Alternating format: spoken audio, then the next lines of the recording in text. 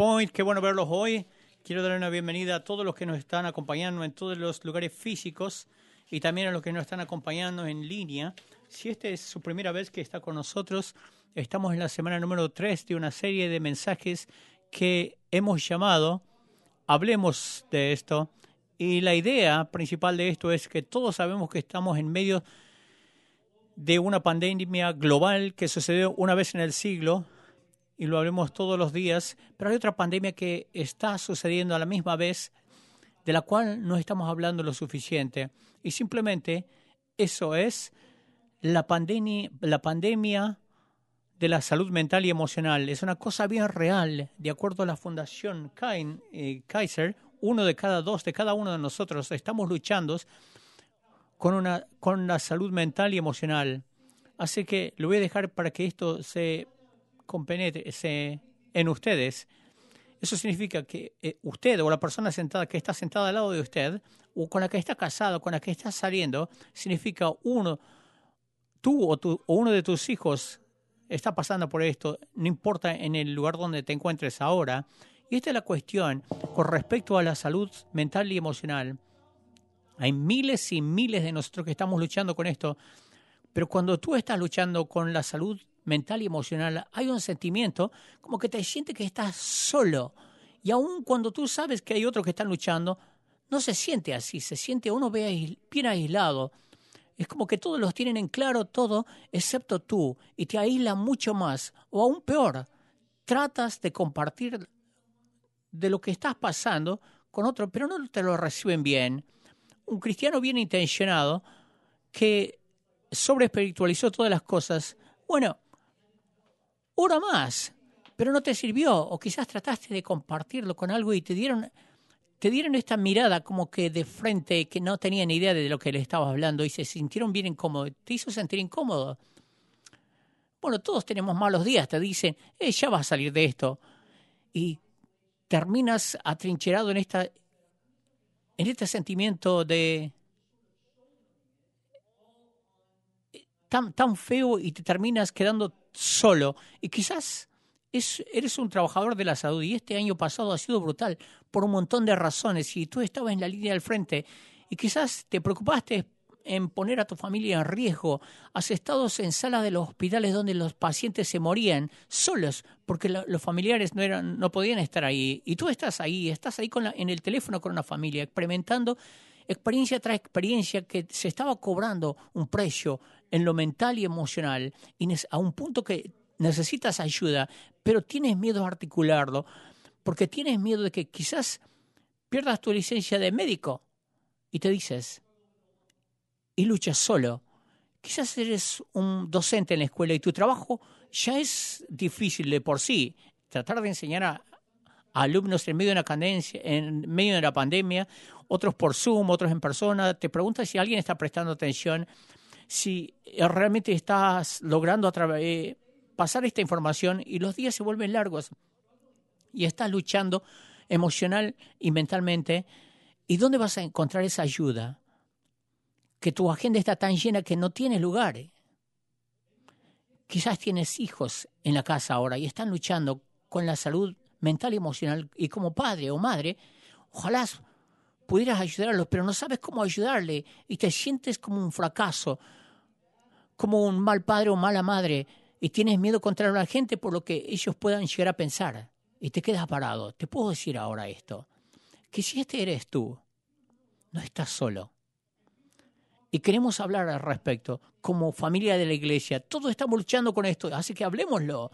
Este debería ser un lugar seguro, y sé que a menudo la iglesia en el tiempo pasado no ha sido un lugar seguro, pero debería ser un lugar seguro para compartir nuestro estrés, nuestro pecado, nuestras luchas sin vergüenza. Pongámonos de acuerdo, estemos de acuerdo, acordemos en esto, para que nosotros podamos experimentar restauración, esperanza y sanidad que solamente puede salir, que no solamente en lo espiritual, sino en lo físico, en lo emocional, sino en lo espiritual. Hace 2 semanas comenzamos esta serie hablando sobre el enojo. La semana pasada el pastor Ryan hizo un trabajo increíble explicándonos sobre el problema de la adicción y en las próximas 2 semanas vamos a hablar de la depresión y la duda, pero hoy vamos a hablar de una grande, vamos a hablar de la ansiedad. Las estadísticas de esto como que nos vuelan la tapa de los sesos. La asociación nos dice que 40 millones de personas luchan con esto todos los años. Uno de 20 niños se encuentran que están luchando con esto todos los años. Solo 36.9% de los que tienen desórdenes de ansiedad reciben ayuda. Si esto es cierto, 63% de nosotros no estamos recibiendo la ayuda que necesitamos. Estamos luchando con esto solos, en aislamiento. El efecto de la ansiedad y de la depresión combinada, el costo de la economía global cuesta $1 trillón cada año. Y la estadística de esto aumentó un 50% desde 1990 hasta el 2013. Estas estadísticas no están bajando, no están ralentizando, sino que se está acelerando. Y queremos ayudar. Y debido a la generosidad de ustedes como iglesia, queremos proporcionar los recursos. Así que yo les animo que vayan a tpcc.org/care o care en inglés. Hay una inmensidad de recursos ahí que hemos armado para tratar de ayudarles a ustedes o a las personas que ustedes aman, para explicarle cualquiera sea el problema mental o emocional. Porque queremos que esto sea práctica. Uno de nuestros líderes dice, queremos ser una ayuda y una esperanza en el nombre de Jesús. Déjeme decirle esto. No vayan en esto solo, no atraviesen esto solo. Ustedes no están solos. Hay un montón de otras personas que están luchando con esto. De hecho, escuchen esta sabiduría que se encuentra en Eclesiastés 4, 9, 10. Dice, mejores son 2 que 1 porque tienen mejor paga de su trabajo. Porque si se cayeren, el uno levantará a su compañero, pero ay del solo, que cuando cayere no habrá segundo que lo levante. ¿Quieren saber por qué una de las razones por qué este año pasado ha sido tan difícil? Hay un montón de razones, pero una de las razones generales, cada uno de nosotros, incluyendo yo, hemos caído de alguna manera, hemos caído en alguno de estos problemas, en la confusión, en la desorientación, en el estrés. Hemos caído en nuestros temores, ansiedades, depresiones y dudas. Y como nos aislamos uno del otro, no había nadie que nos ayude. Piensen en el mensaje dominante que se ha estado comunicando en toda la nación y en todo el mundo durante este tiempo de pandemia. Este es el mensaje dominante. Aléjense de lo uno de los otros. Y no estoy diciendo que no sea necesario. Hay ciertas repercusiones para eso. No estoy diciendo que lo hagan. Y yo apuesto que pueden llenar el blanco. De hecho, en todos los campos, y los que están mirando en línea, completen la oración. A donde usted vaya, practiquen 2 metros de distancia. Si usted está en un lugar público, deben utilizar una máscara. Si usted dan positivo o han estado cerca de alguien que dio positivo, deben aislarse o hacer cuarentena. Ahora escuchen, como resultado, nuestros problemas se han ampliado porque estamos llevando todas estas cargas pesadas emocionales solos, aislados. Pero por favor, escúchenme, lo que les digo y lo que no les digo, yo quiero que me entiendan, no estoy diciendo de que estas medidas de salud pública no son necesarias. Lo que sí estoy diciendo es que las cosas que estamos haciendo para proteger nuestro cuerpo físico se están cobrando un precio de una manera mental y emocional.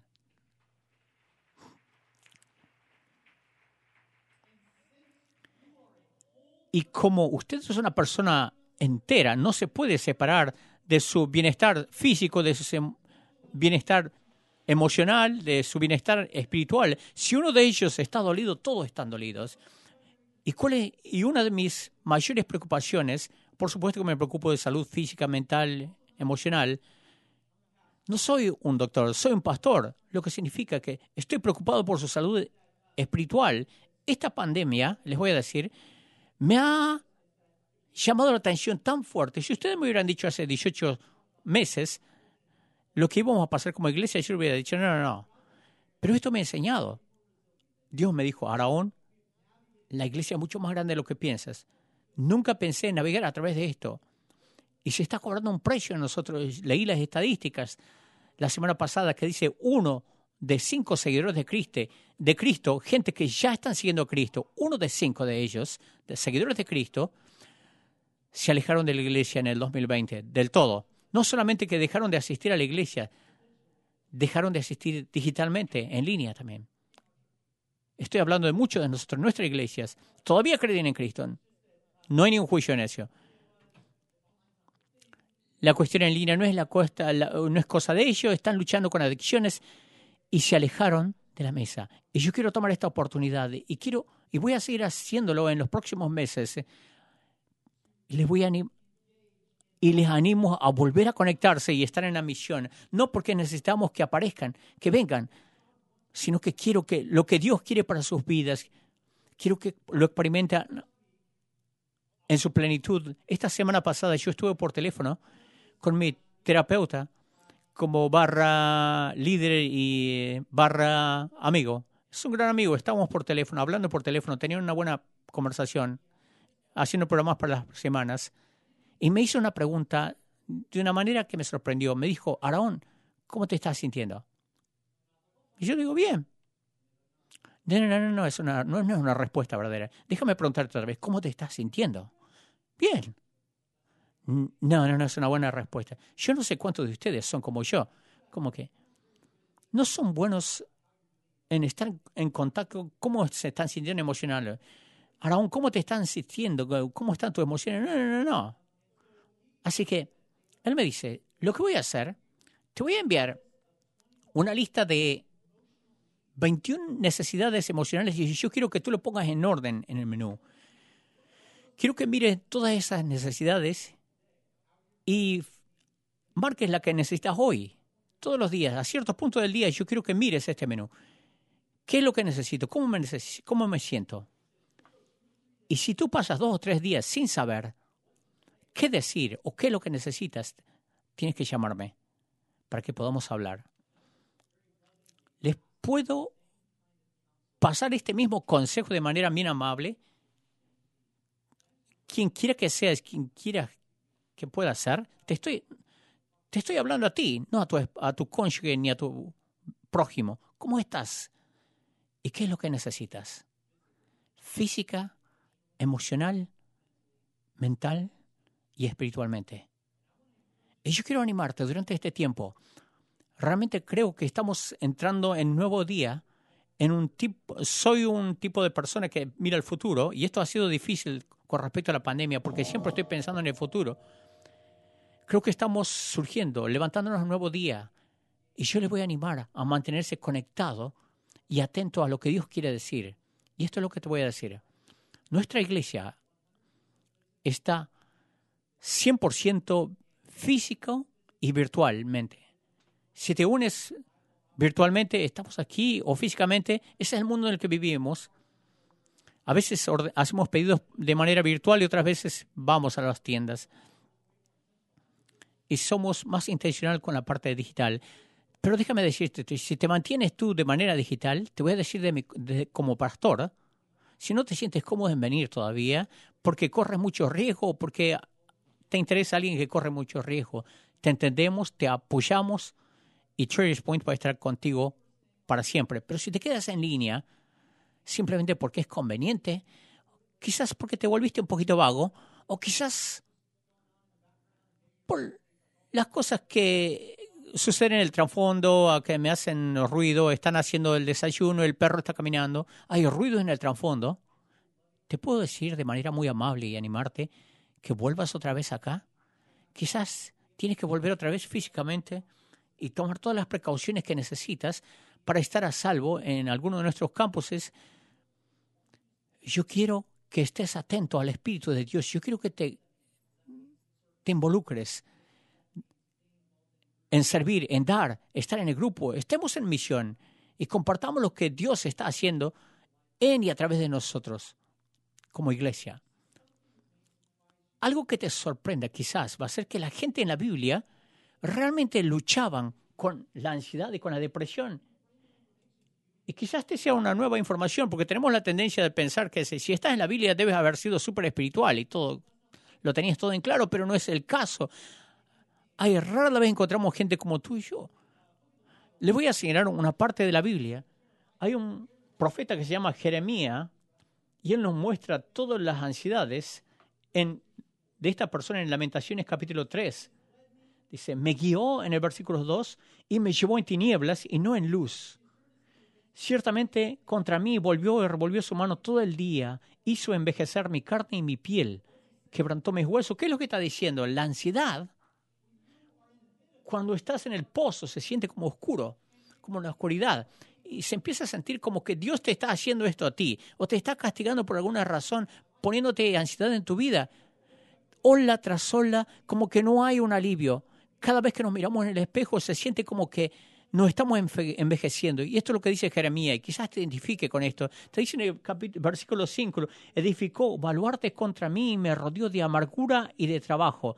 Cuando estás en el medio, te sientes rodeado, sientes como que las paredes te rodean y te están sofocando. En el versículo 17 y 18, dice, mi alma se alejó de la paz y me olvidó del bien.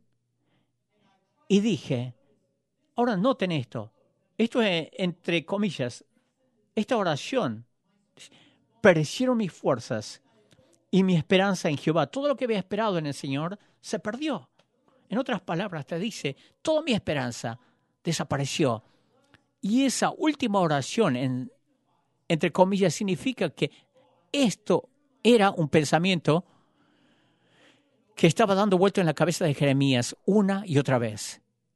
Y no llegaba a ninguna parte. De hecho, los psicólogos tienen un término para esta mismísima cosa que se llama rumiar. Es la idea de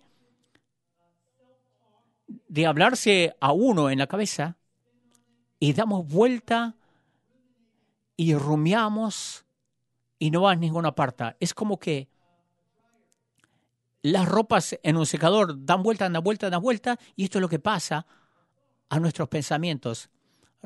Ensayamos lo negativo. Ahora, ¿cómo comienza esto? Es de una manera bien legítima. De hecho, esto comienza con lo que nosotros llamamos una preocupación entendible. Una cosa es que nunca me explicaron es cómo la preocupación y la ansiedad son diferentes uno del otro y cómo se relacionan uno con el otro. Y vamos a ver un pasaje dentro de un minuto, porque se ha malentendido y se ha aplicado mal. Y de ahí lo sacamos. Pero siempre pensé que toda preocupación es mala, que nunca deberíamos preocuparnos. No te preocupes por eso, es algo malo. Es malo hacer eso. Y no toda la preocupación es mala. Quizás sea sorprendente para ustedes que escucharme decir esto. Dios creó la preocupación dentro de tu amígdala. Hablamos de esto hace un par de semanas. Que nos envía mensajes a nuestro sistema nervioso central. Idealmente no es algo malo. Es como que hace varios años nuestro equipo decidimos nuestra familia decidió empezar a comer saludable. Nunca lo había escuchado. Y escuché algo que nunca había escuchado, que no toda la grasa es mala. ¿Sabían eso ustedes? Que no tenía idea, no lo creí al principio cuando me lo dijeron. Toda la grasa es mala. Y aquí, no, en realidad necesitamos algo de grasa en nuestra dieta. No toda la preocupación, yo diría ahora, es mala. Como que nos desencadena a hacer una cosa. Uno anticipa el peligro o una amenaza. Yo quiero que mis hijos tengan una preocupación saludable sobre personas extrañas, espeluznantes que te aparecen en la esquina, por ejemplo. Yo quiero que sepan. O sea, esta es la cuestión. La preocupación puede ser algo bueno, pero es como una habitación de un hotel. Es bueno entrar y alojarse temporariamente, pero no quedarse a vivir ahí. Pero muchos de nosotros nos quedamos en este pensamiento, rumbiamos de esto y comienza a formar nuestras vías neurológicas. Y uno se queda un tiempo suficiente y se va a volver en una ansiedad espeluznante o crónica.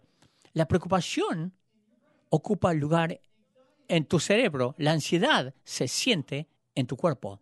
La preocupación es algo que es específico Déjeme darle un ejemplo de esto. Ustedes están en camino al aeropuerto, tienen que tomar un avión y quedan atrapados en el tráfico y se preocupan porque van a perder el vuelo. Es una preocupación bien entendible, legítima. Pero cuando te subes en el avión, te pones el cinturón de seguridad y todavía te preocupas, eso se llama ansiedad. La ansiedad es vaga. No puedes poner tu dedo en esto. Es un sentido que viaja de tu cabeza a tu cuerpo y constantemente estás en esta lucha, en este modo de lucha. La ansiedad, digámoslo de esta manera, es una preocupación incontrolada que se abre paso desde la cabeza hasta el corazón. Y esto no es algo teórico para mí, es bien real. Yo lo experimenté. En noviembre del 2018, yo hice una serie de mensajes. Si ustedes son parte de nuestra iglesia, ustedes habrán escuchado este mensaje. Hay muchísimos estudios. Sé que era una cuestión grande, sé que iba a ser un tema delicado. Creo que pasé el doble de tiempo haciendo este mensaje. Y en esta serie yo compartí sobre la etapa de ansiedad y depresión que yo pasé en mi vida, que fue desde el 2004 hasta principios del 2006. Y este es el problema. Yo lo voy a mostrar. Está bien en mi retrovisor, espejo retrovisor, para verlo. Como que ya lo superé. Pero no anticipaba el hecho de que iba a pasar por otra etapa en el 2020. Y para ser honesto con ustedes, no sé si todavía salí del todo. La pandemia la pasada primavera puso el mundo patas arriba. Con seguridad fue muy difícil para mí. Ahora lo entiendo. En la primavera pasada, cuando sucedió, fue surreal para mí. Como no podíamos reunirnos físicamente, y como pastor yo estaba luchando mucho con esto, yo diría como desde marzo, abril, desde marzo hasta agosto. Realmente oscuro. Desorientador. Y mientras yo miraba hacia atrás, veía algunas de mis puntos fuertes salieron a la superficie y algunas de mis debilidades que estaban enmascaradas. Quizás ustedes no lo veían. Mi equipo lo vio y mi esposa lo vio, lo pudo ver. Surgió. Era un momento de hacer revisión del corazón. Si ustedes están familiarizados, yo soy una persona que le gusta desempeñarse, a estar aquí, logrador. Y la manera como entra mi liderazgo es hacer lo que estoy haciendo en este momento, pararme en una plataforma, enseñar y predicar la palabra de Dios. Yo creo que para esto Dios me puso en este planeta. Y cuando yo siento el sentido de realización de parte de Dios y siento como que yo puedo ayudar más. Y cuando estoy aquí, no me imagino a todos ustedes como que mirándoles por encima de ustedes, haciéndolo de menos. Les miro a ustedes, pero yo me imagino que los que están en este salón, yo puedo sentir todo. Si yo me siento con ustedes en un restaurante, no tendría idea qué es lo que sienten, pero cuando están acá sentados, estoy al frente, yo siento todo lo que ustedes sienten. Y yo cambio de direcciones para tratar de ayudarlos. Y esto es parte como Dios me ha hecho. Cuando nos reunimos físicamente, siento que esta parte del logrador y de la otra parte que alcanza todas las cosas. Cuando dejamos de reunirnos, sentí como que entró en una oscuridad. Y yo odiaba predicar a través en línea de una pantalla. Veníamos los viernes a la mañana, grabamos todo el sermón y estaba prácticamente solo acá, hablando a una cámara, y terminábamos y no veía las horas para salir al carro y volver a casa. Cerraba la puerta del carro y literalmente lloraba. Y llegaba a casa y mi esposa estaba a la puerta y sabía qué era. Y más de una vez le miré y le dije, si esto es el ministerio, cariño, por el resto de mi vida, me voy. Me voy a vender seguro, lo que sea, pero yo no puedo hacer esto. Esa desorientación. Y luego llegamos a finales de mayo, a principios de junio. ¿Se acuerdan de ese tiempo? Y toda esta intranquilidad social, todo esto disturbio, yo sabía que parte de mi responsabilidad como pastor era no reflejar lo que la cultura nos mostraba, sino qué es lo que dice la palabra de Dios en este mismísimo tema. Y la Biblia tiene mucho que ver con el racismo. Mientras me preparaba para predicar de ese tema delicado, yo sabía que iba a recibir muchas críticas, y recibí mucho más críticas en esa primera semana de junio de las que he experimentado en toda mi vida en Traders Point. Y como no íbamos a poder reunirnos en personas, sentí como que estaba cegado y que estaba vendado y que me daban puñetazos. No sabía cómo ayudar a la gente y no podía evitar que me malentiendan, pero no podía reunirme físicamente con nadie. Y en esa semana, mi abuela fallece. Y es como que le manda todo a la orilla, al borde. Mi abuela muere. Tenemos que volver a Joplin porque tenemos que hablar en el funeral el viernes. Y tenía que predicar ese fin de semana sobre el racismo. Sabía que tenía que ser aquel que no se lo podía pasar a Ryan, predica por mí. Lo que quise decir, lo que quiero decir, era uno de los sermones más difíciles, prepararlo en un día. Tenía que hacerlo en un día. Tenía que venir a esta sala, predicar a una cámara, viernes a la mañana, solo. Tenía que luego viajar y no sabía cómo iba a caer este mensaje a ustedes. Y literalmente me perdí esa semana. Caí de rostro y lloré. Y le llamé a uno de mis ancianos y le dijo, necesito que vengas conmigo. Él no hizo ninguna pregunta. Dejó de hacer todo lo que tenía que hacer y se vino. Y estamos sentados en el porche del frente. Y caminó hacia mí y se sentó al lado mío. Simplemente me dejó ventilar emocionalmente todo lo que tenía. Y me dejó llorar ahí. Y él lloró conmigo. Les puedo decir para ustedes que tienen un ser querido que está atravesando una lucha de salud mental y emocional, cuanto más severa sea la lucha, no necesitas tratar de solucionarlo. Simplemente estate con ellos. Déjalos llorar. Y llora con ellos. Y esto es lo que me estaba pasando durante ese tiempo. Yo tenía unas preocupaciones bien específicas y inquietudes. Y me quedé bien abierto. Eventualmente entré en este sentimiento crónico de ansiedad. Era como un acelerador que estaba varado, bien abierto. Podíamos hacer cualquier cantidad de cosas para mitigarlo, pero no podía luchar porque era como un fantasma. Era como que tratar de boxear con una sombra. Nunca vas a poder acertarle un golpe. ¿Cómo tratamos alguna de estas ansiedades continuas, paralizantes? Nunca me van a escuchar decir esto. Sean más espirituales, nunca me van a escuchar decir, ora simplemente para hacerlo desaparecer. No te quieres preocupar, cortala. Nunca te voy a hacer eso. Pero a la vez, y yo no te estoy animando que vayas a tpccc.org, necesito medicación, tratamientos, pero hay verdades en la palabra de Dios. Escúchenme, simplemente porque se mal enseñó, se mal aplicó, no significa que no sea cierto. Y yo quiero ir a un pasaje de la Escritura que lo encontramos en Filipenses, que muchas veces lo utiliza mal, se lo aplica mal. Ya lo escuché muchas veces. Y muchas veces lo sobreespiritualizamos. Déjame decirlo de manera fresca. Dice en Filipenses capítulo 4, versículo 6, por nada estéis afanosos. No se preocupen. Muchos de ustedes empiezan a desconectarse acá con escuchas. Ustedes no me entienden. Es que, no, relájate. Soy tu Padre Celestial, te dice Él. No te preocupes por nada, sino ora por todos. Y aquí es donde se malentiende y se lo mal aplica. No te preocupes que esté mal, sino ora para que desaparezca. No te dice que no te preocupes. Cuando te preocupes, con la preocupación entre tu mente, no dejes que llegue a tu corazón. No lo dejes que habite ahí. No lo muevas a una habitación en un hotel. Redirecciónalo. Y luego se pone bien práctico con lo que tú y yo podemos hacer. O sea, la preocupación habla de ti mismo sobre tus problemas y luego te quedas allí. Y luego empiezas a rondar en esto. Hacen lo que Jeremías hace en Lamentaciones. Empezamos a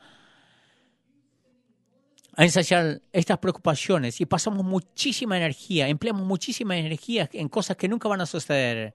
Es como un pago por adelantado por un problema que nunca vas a tener. La preocupación es hablarte a ti mismo sobre los problemas del futuro. ¿Qué hacemos? Yo no puedo contestar por ti, puedo contestar por mí. El sarcasmo es uno de mis dones espirituales, diría yo. Pero te puedo decir esto. La razón por la que me preocupo es porque siento que las cosas están fuera de mi control y la preocupación se siente como que estoy controlando algo. Y todo es falso, yo no controlo nada. Te puedo decir esto, la preocupación es un hábito mental. Y si es un hábito mental, tienes que volver a reentrenarlo. Podemos hacer algo. Esta es la mentira que muchos de nosotros creemos subconscientemente. Si yo me preocupo hoy, voy a tener paz mañana. Pero no es así. Jesús, siendo el maestro, sabía esto. Una vez cuando él abordaba este tema con sus seguidores, lo dice en Mateo capítulo 6. Les dice, ¿acaso alguna de estas preocupaciones de hoy pueden agregar paz en el mañana? ¿Puede agregar algo a tu vida? Lo único que te va a cambiar es a ti. Te va a volver miserable. Y yo nunca he visto una etapa de preocupación por la que he estado atravesando. Oh, me alegro tanto que me haya ocupado tanta energía preocupándote porque me ayudó mucho. No me hace nada. No me puede hacer más bonito ni más apuesto, ni más pobre ni más rico, ni más bajo ni más alto. No puede extender tu vida, pero sí te puede acortar. No puede alterar tu pasado, tu futuro. Todo lo que puede hacer es volverte la vida miserable. Más miserable. Charles Spurgeon dice que la preocupación solamente te vacía el mañana de sus tristezas y te vacía el hoy de su fuerza. Si hay algo que no puedes cambiar, es inútil. Si te preocupas por algo que no puedes cambiar, ¡qué tontera! Escúchame, no te estoy diciendo que no ores para pararlo. Estoy diciendo que tenemos que redireccionar nuestras preocupaciones. Y Pablo nos da unas maneras bien prácticas de hacerlo. Es esta decisión que tú tomas, ya sea solo o a través de ayuda profesional, de un tratamiento o medicamento. Nunca más voy a rondar en estos pensamientos. No voy a dar vuelta en esto, porque no me está llevando a ningún lugar. No me voy a preocupar. ¿Cómo hacemos esto? Es bien práctico, ¿no? Versículos 6 y 7. Por nada estéis afanosos, si no sean conocidas vuestras peticiones delante de Dios en toda oración y ruego. Y luego dice, ustedes van a experimentar y la paz de Dios que sobrepasa todo entendimiento, guardará vuestros corazones y vuestros pensamientos en Cristo Jesús. Es el problema. Nosotros queremos entenderlos. En otras palabras, no va a tener sentido, dada la circunstancia de tu vida. Hay mucho empacado en estas palabras que es tan refrescante si dejan de escuchar. Porque todo tiene que ver con la relación, no es transaccional.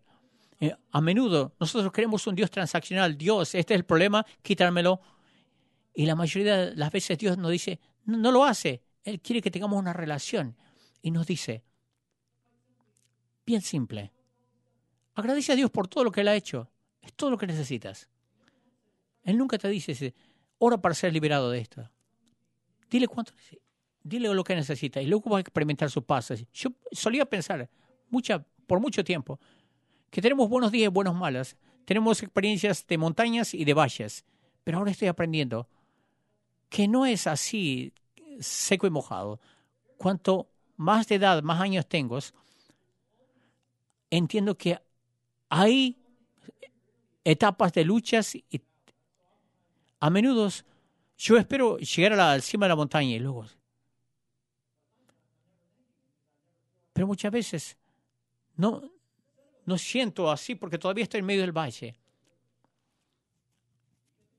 Me imagino como unas vías del tren. Uno tiene lo bueno y tiene lo malo. Tiene las victorias y tiene las luchas. Lado a lado, lo que significa que Dios quiere estar contigo todo el tiempo a través de esto, pero siempre va a haber algo por el cual puedes agradecer a Dios en medio de la oscuridad. Escúchame. nosotros no podemos escoger por lo que vamos a atravesar. Lo que sí podemos escoger es qué vamos a pensar. Y en lo que pensemos va a determinar nuestro nivel de paz. En el versículo 7 nos dice, y la paz de Dios, que sobrepasa, la paz de Dios, que sobrepasa todo entendimiento, guardará, no te dice que te va a librar, te dice que te va a guardar, guardará vuestros corazones y vuestros pensamientos, tus ansiedades, mientras vives en Cristo Jesús. Dios quiere guardar tu mente y tu corazón con paz. La pregunta que te tienes que hacer es, mi mente está completamente lleno, en vez de estar con quejas, cosas negativas. Pablo te dice, esta es la pregunta. Versículo 8 y 9. Por lo demás, hermanos, todo lo que es verdadero, todo lo honesto, todo lo justo, todo lo que es puro, en esto pensad. Lo amable, todo lo que es de buen nombre, si hay alguna virtud alguna, si hay algo digno de alabanza, en esto pensad. Lo que aprendiste y recibiste y oíste y viniste y viste de mí, esto haced, y esta es la promesa. Entonces, el Dios de paz estará con vosotros.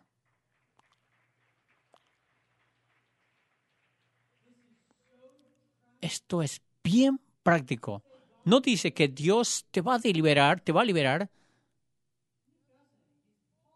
Pablo no es ningún tonto.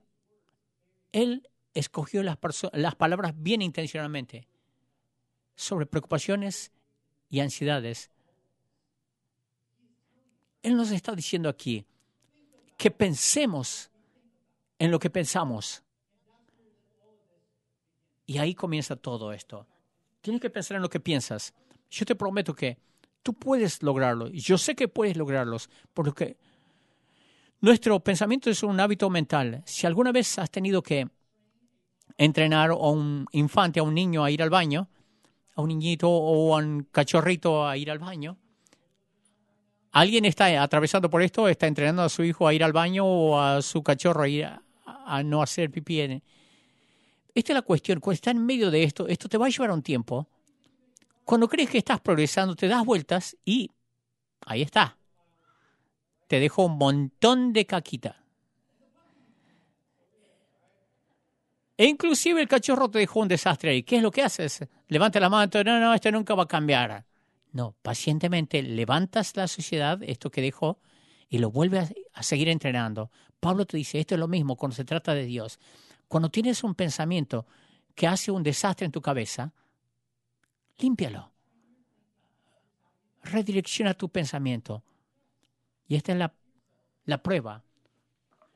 Es verdadero, es honorable, es correcto, es puro, es amable, es admirable, es excelente. Es digno de alabanza este pensamiento. Esta es la prueba de 8 preguntas. Yo les animo a que todos pongan esto en un papel o pónganlo en la pantalla de su computadora o en su espejo y todos los días con un pensamiento te llega a la cabeza, te vas a través de esta prueba. ¿Es verdadero, honorable, correcto, puro, amable, admirable, digno de alabanzas? Y si no es así, lo echas, no te puedes quedar aquí.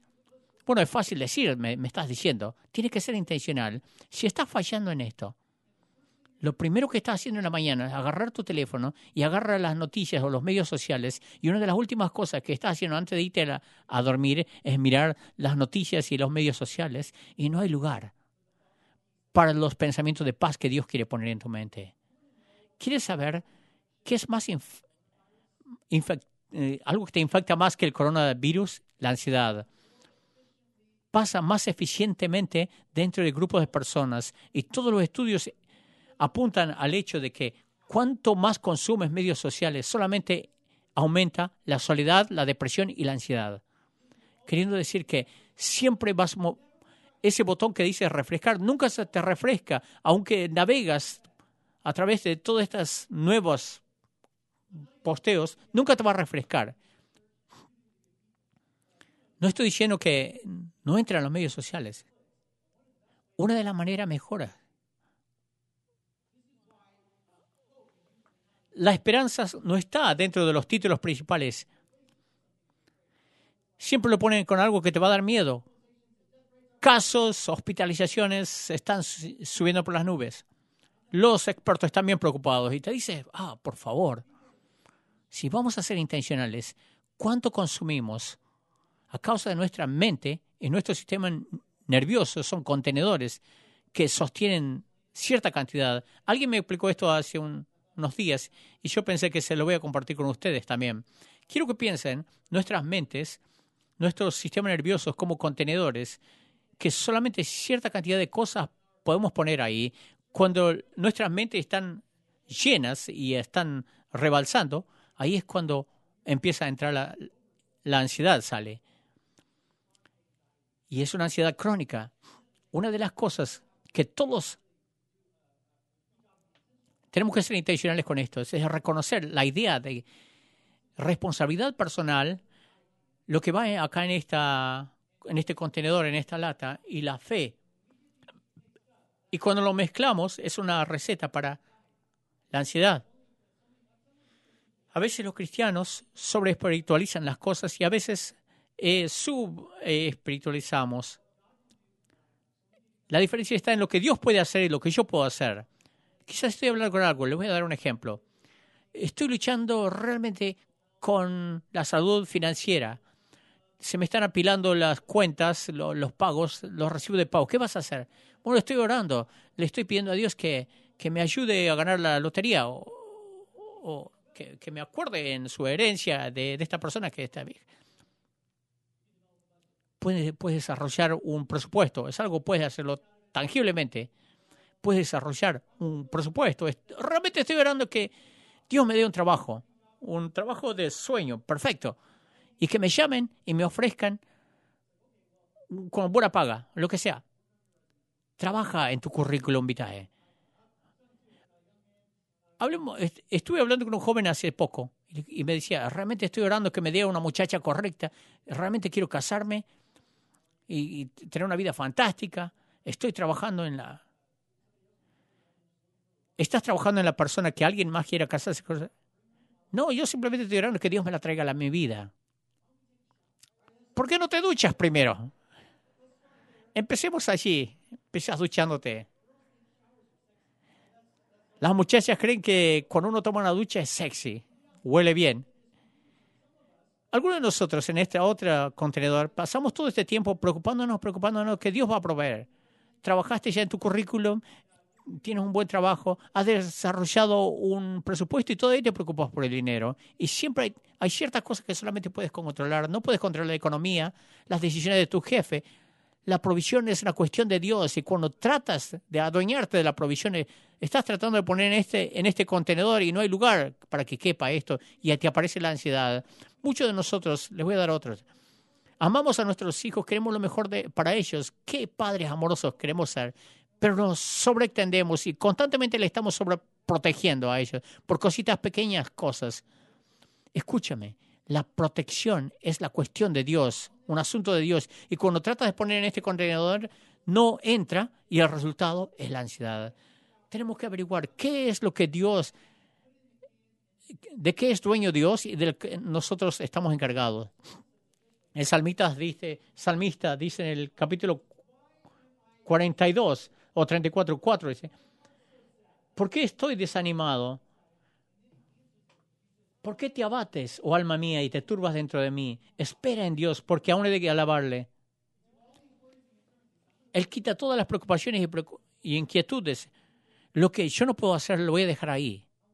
Voy a poner mi esperanza en Dios. Una de las cosas que me escucharon decir, uno de los mandamientos de Dios más comunes es no temas. Se lo menciona una y otra vez, y se lo escucharon. Y es como que suena que dice que Dios te está gritando, levántate, ya basta. Cuando dice no temas, es porque quiere decirte, yo estoy contigo. Es una promesa. Dice, no temas. ¿Por qué? ¿Porque te voy a quitar todos los problemas? ¿Porque me voy a asegurar que nada te sucede? No. Estoy contigo. Cuando mi hija mayor, Kiembo, tenía 6 años, ahora tiene 16. Fuimos a Disney. A ella le encantan las montañas rusas y todo lo que aterra, lo que asusta. Y ella quería subirse a esta mansión encantada. Y yo estaba un poco aprensivo de esto. ¿Estás segura? No sé si está segura de lo que... Pero ella con mucha confianza, se tenía toda confianza. Siempre quise subirme ahí. Con seguridad quiero hacerlo. Está bien, insistió. Así que nos ponemos en fila, vamos. Y estamos en la mitad de la fila. Había un montón de gente adelante y atrás. Es como que estábamos cerrados ahí, atrapados. Y ella comienza a pensar ahí. Y yo lo empiezo a ver. El cambio de tenerse confianza empieza a verse en la carita. Mira como si estuviéramos en un cementerio con toda la música tétrica, los sonidos que salían de ahí. Y ella comienza a pensarlo y dice, papá, vamos a estar bien, ¿no es cierto? Papá, todo esto es falso, ¿no es cierto? Papi, yo sé que todo esto es puro armado, es de mentira, ¿no es cierto? Se estaba tratando de convencer. Le dije, sí, es un entretenimiento, vamos a estar bien. Y no dejaba de pensar y se puso peor y peor y peor. Cuanto más llegábamos a ese trencito. Para el tiempo cuando llegamos al trencito, ¿estás seguro? Cariño, ¿estás seguro ahí? Una salida, una puerta de salida, podemos salir. Y dice, no, papi, podemos hacerlo.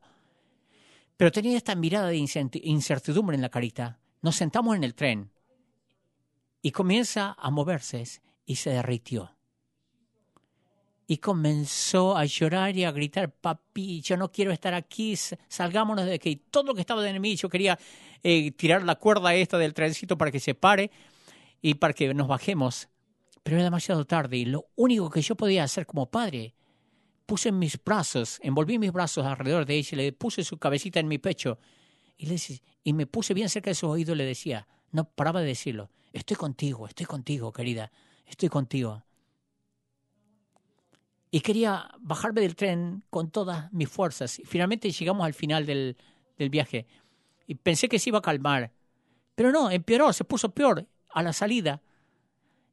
Lloraba y yo no la podía consolar. Todo lo que podía hacer, la alcé a mi niñita y la envolví con mis brazos en medio de Disney. Y le dije, estoy aquí. No me gusta el hecho de que estaba en el dolor.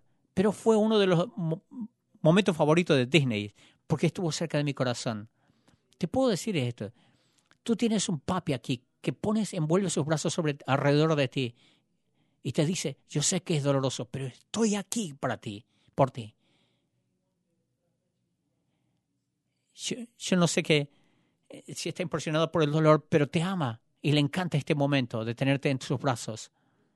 Para ustedes que son padres, que tienen hijitos, y cuando ellos no creen que estás tratando de ayudarle, que te empujan porque piensan que le estás dañando, es lo que hacemos. Dios dice, estoy aquí. Jeremías llega a esta conclusión en el versículo 21-22. Después de que ventiló toda la ansiedad. Es un riesgo, pero voy a correr el riesgo. Esto recapacitaré mi corazón, por lo tanto esperaré. Por la misericordia de Jehová no hemos sido consumidos, porque nunca decayeron sus misericordias. Nuevas son cada mañana, grande es tu fidelidad. Mi porción es Jehová, dijo mi alma, por tanto en él esperaré.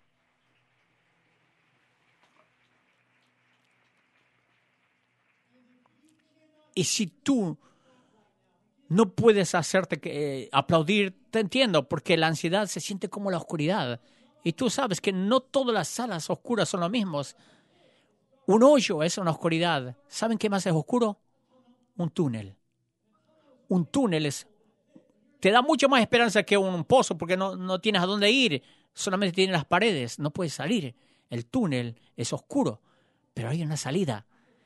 Puedes poner un pie tras otro. Si ahora algunos de ustedes tienen que invitar a su papi celestial y decirle, Dios, te prometo que te dice, estoy contigo y voy a caminar contigo hasta la salida de este túnel.